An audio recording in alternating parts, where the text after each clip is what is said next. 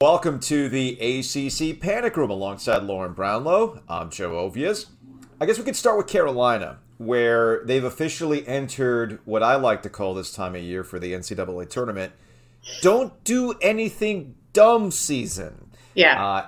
And look, it was a nice performance against a Florida State team that's a shell of itself. And 62 points in the first half is nothing to sneeze at. It's good to see Caleb Love out of whatever slump that he's in, and even Dontrez Styles getting some minutes. I mean, all these things are good, but you and I have discussed this. It's like I can't trust North Carolina yet because of all the other things that I've seen, but just don't do anything dumb, and they should be fine for the NCAA tournament. Yeah, I mean, I would think so. Like, let's assume they continue to play well at home. I mean, so let's give them 3 home wins remaining. They're at Virginia Tech and at NC State. So I guess the don't do anything stupid would certainly qualify with the home games and then obviously at NC State. And other than that, yeah, I mean, that's if they take care of business for the most part, I don't see why they don't get in the tournament.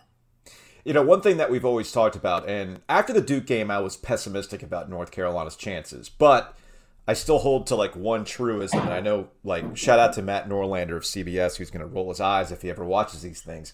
You do have to fill out the field of 68 some way, somehow. Yes, like. And North Carolina, it gets into a group, this pool, and I understand how the process works, and I know the people who have been a part of this process and have seen it will like yell at me about how it's analytical and everything else. But sometimes I do believe when you get into that jumbled group, the thing that sometimes will eliminate you right out of the bat is something that's embarrassing. And North Carolina, for 2 things. 1, you got to fill out the field of 68. Right. 2, some previous wins might be recontextualized. So, for instance, that Michigan win at home. Yeah, that's a quad 1 win now, y'all. Has kind of been repositioned.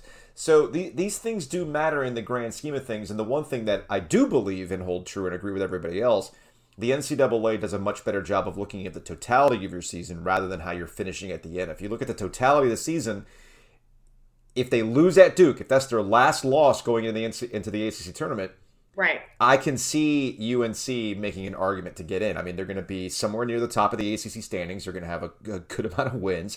They're not overwhelmingly fantastic. Like, it's not a great resume, but it's not a bad resume either.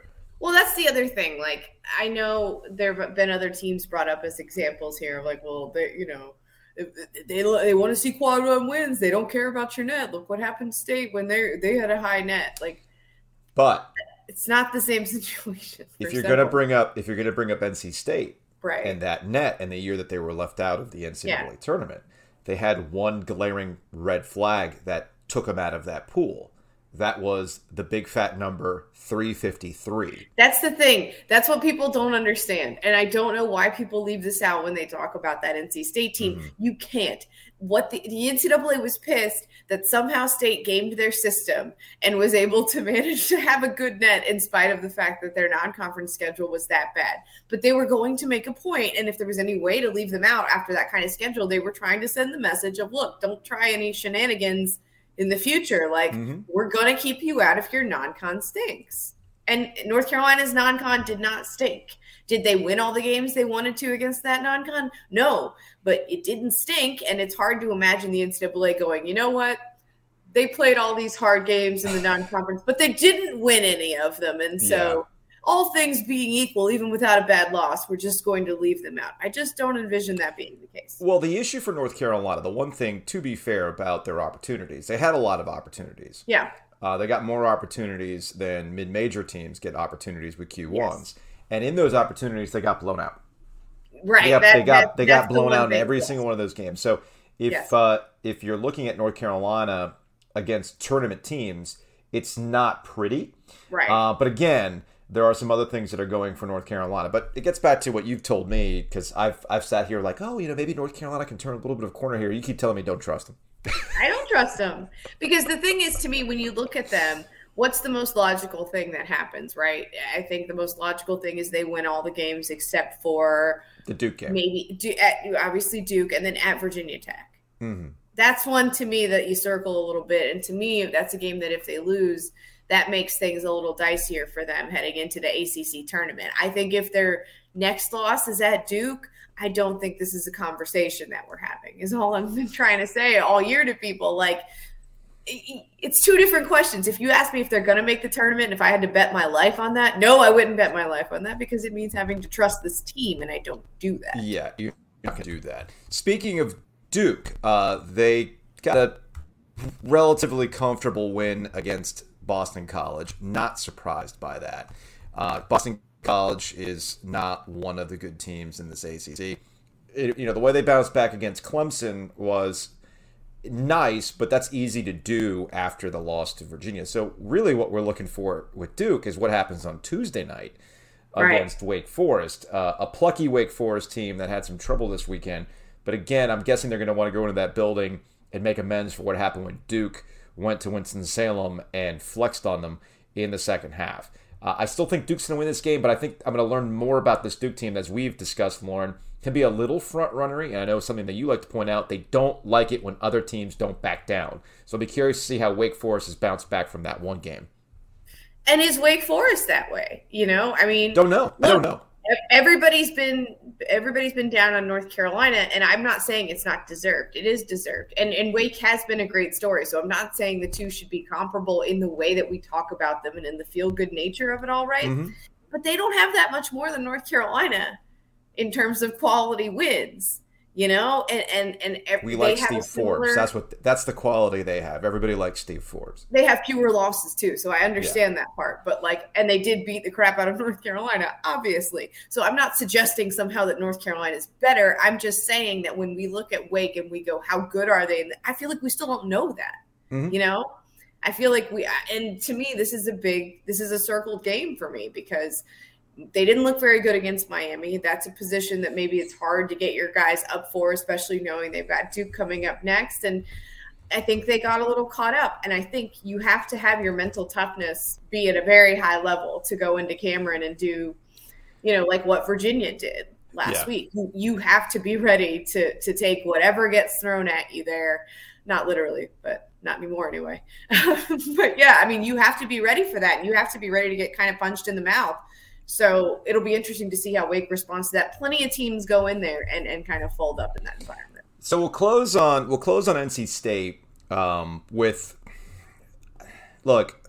I know that State's not good this year, and when you look at the standings, they're very comparable to teams like Pitt, like Boston College, but we view State a little bit differently because we see guys like Darian Sebron, we see Terquavion Smith, we can see the promise. Right. There. Well, I saw people saying State can't lose at Pitt. And I said it. Why? I said it, and then I realized what I said. And sometimes I'm so locked in. I'm like, no, State should be better than this. I know. They fight, et cetera, et cetera. And I'm like, oh, wait a minute. It's Spider-Man pointing me at this point with some of these losses. You're the same team, and I'm sitting here saying that's a bad loss. I'm like, is it a bad loss? I mean, State's just not that good. So. Right. I don't know. I feel like we talked about State enough times where it's just the same thing over and over and over again. Yeah. So instead of talking about another NC State loss, how about we go ahead and we talk about the Homefield collection that was introduced yesterday? What do you say? I almost bought one of these. Oh, I'll tell you which. You get to guess which one I actually did buy. So I haven't guessed. Yeah. So here's the NC State collection from Homefield. If you're not familiar with Homefield, they've been around for a few years. They really caught on with the fringy college football fans. Shout out to Spencer Hall and Holly, in the Shutdown Fullcast because they've had that partnership and they sell really cool vintage shirts. So North Carolina got a Homefield drop in the football season and they had some really cool things. I actually bought some stuff from that collection for gifts and whatnot. So they finally dropped the State collection this weekend, and there's some good vintage stuff. I mean, look at this cardiac pack shirt from 1983 with the cartoony wolf and everything else. I love this shirt. This shirt is great. I love it. Let's see if I can go back. The one I almost bought, and it was in my cart, and I just with some other stuff, and I just was kind of nope, not yet.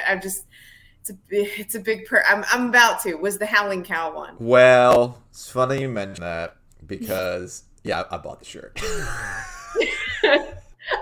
I couldn't say no to this shirt. Dude, I was I'm not going to buy anything. That's whatever. No big deal. And then I saw this one and I'm like, damn it! Weird, creepy, old-time cartoon animal characters on it too. Yes! Like, it's perfection. I love it. So I went ahead and I bought this one. And they are athletic fit, so I did get a large. I mean, I just thought, you know what? I could throw that thing under a blazer, you know? When I go to the ACC tournament in Brooklyn, I'll rock that shirt. What's the problem, right? So, yeah, I bought that shirt because I couldn't. I had that in my cart. I had an A&T band shirt in my cart. Like, I need to just stop. I had like an Anteaters thing. Eventually, I'm just going to pull the trigger and buy these things, but it's a big purchase. Sorry. I accidentally hit the wrong button. So I backed out of the wrong thing instead of Hey, I know what I'm doing from time to time, maybe occasionally, you know. So anyway, there's the Howlin' Cow shirt again. Anyway, I bought that one, and then I gave consideration to the hoodie. The hoodie. Oh my God! I gave consideration to that hoodie. That wolf. Yes. Yes. And this is like peak '80s, which I enjoyed. Yeah. And then the Dear Old State was just hilarious to me. Nice with the K out court. But this is the other one that I bought because I really like the slobbering wolf. Yes, me too. I like the slobbering wolf. Yes. I like the old school logo. Ended up getting that one. So yeah, shout out to you're gonna freak some State fans out to see you like earnestly wearing NC State gear. Well, I mean, I was gonna say I don't wear that stuff to work. You know, it's like catching me like you're never ever gonna see me wearing there's a biscuit place in the Outer Banks that, and you know what I'm talking about. I have some of their apparel. Yes, you're never gonna see me wearing that for work. So anyway, that's gonna wrap it up for this edition. Why would you compare wearing that stuff to wearing a State sweatshirt? Because it's just as offensive to some people if they were to see me wearing State stuff. And you know who I'm talking about. You know who I'm talking about. NC State people would be offended by me wearing NC State stuff. All right, that's going to wrap it up for this edition of the ACC Panic Room. We will see you all later in the week.